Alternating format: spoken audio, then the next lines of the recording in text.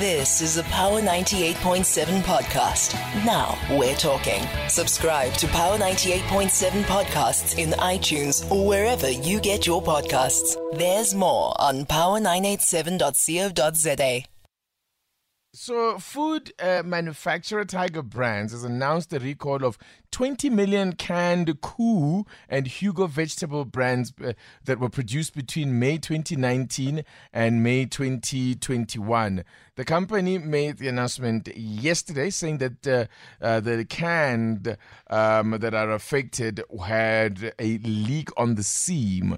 So that's some kind of a defect which came as a result of the welding process, and that might have resulted in a leak, and that the leak can present a risk of secondary microbial more contamination with low probability though of illness injury when consumed. So let's find out more. The consumers who have these products, by the way, in their possession are urged to verify the barcodes as well as manufacturing dates, and if they form part of the recall, they should immediately return these products to any retail store for a full refund. These are cans that were manufactured between May 2019 and May 2021.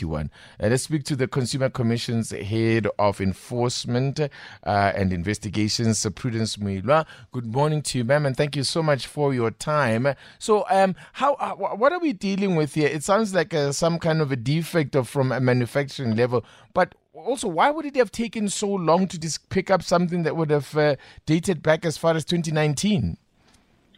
Yeah, good morning, and good morning to your listeners.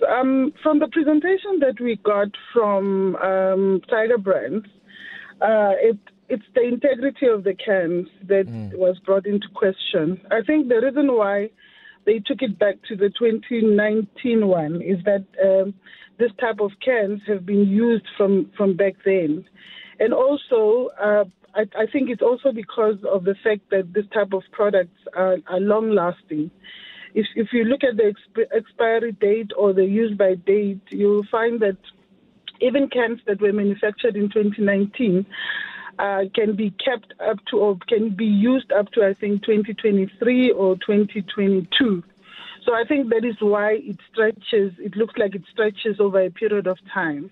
So that is the reason why they've decided to make it wider, because they've been using these cans for their products, I think, since back then. And the risks include, it doesn't sound as if there's any serious harm that could come from consuming this. Because, what happens to people who have already consumed these cans? What do we know about the possible risks? Yeah, the welding on the side of the can, in terms of the presentation they made to the commission, as you've already indicated correctly, is that there can be that secondary microbial sort of contamination that comes from the outside. So there's nothing wrong with the product on the inside, but when the welding is not proper, that opening on the welding on the side of the can, there is a risk that external factors can go in and also affect the integrity of what is inside the can, which means when it's contaminated, there is that risk that the food that is inside or the vegetable that is on the inside can go bad, and there is a risk of, as you say, low risk of food poisoning that can happen to consumers. And I think because Tiger Brand is obviously in the market widely, they would want to keep the integrity of their products and make sure that consumers are safe. So what happens then in terms, obviously, when we take it back? Is it to swap them, or can you get cash back? What we said to them is that I think it depends on the consumer. It's the consumer's election. But in terms of what they said to us is that consumers can return them to any major supplier of this product. It doesn't matter whether you've bought it from them or not, and you'll get a full refund if you so elect. If you want to maybe swap, you can. Obviously, I think a full refund will entitle you to use the money for anything else that you want.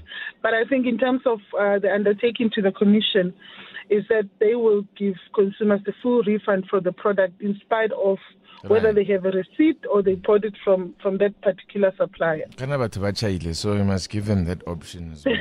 Right.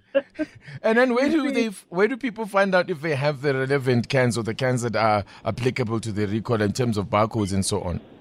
Yeah, I think that the first place to look is the manufacturing date at the bottom of the can. Okay.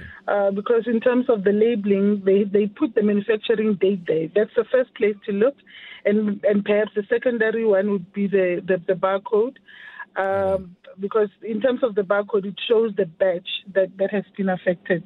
Okay. Prudence Milwa, Consumer Commission Head of Enforcement and Investigations. Thank you so much for your time. Thank you.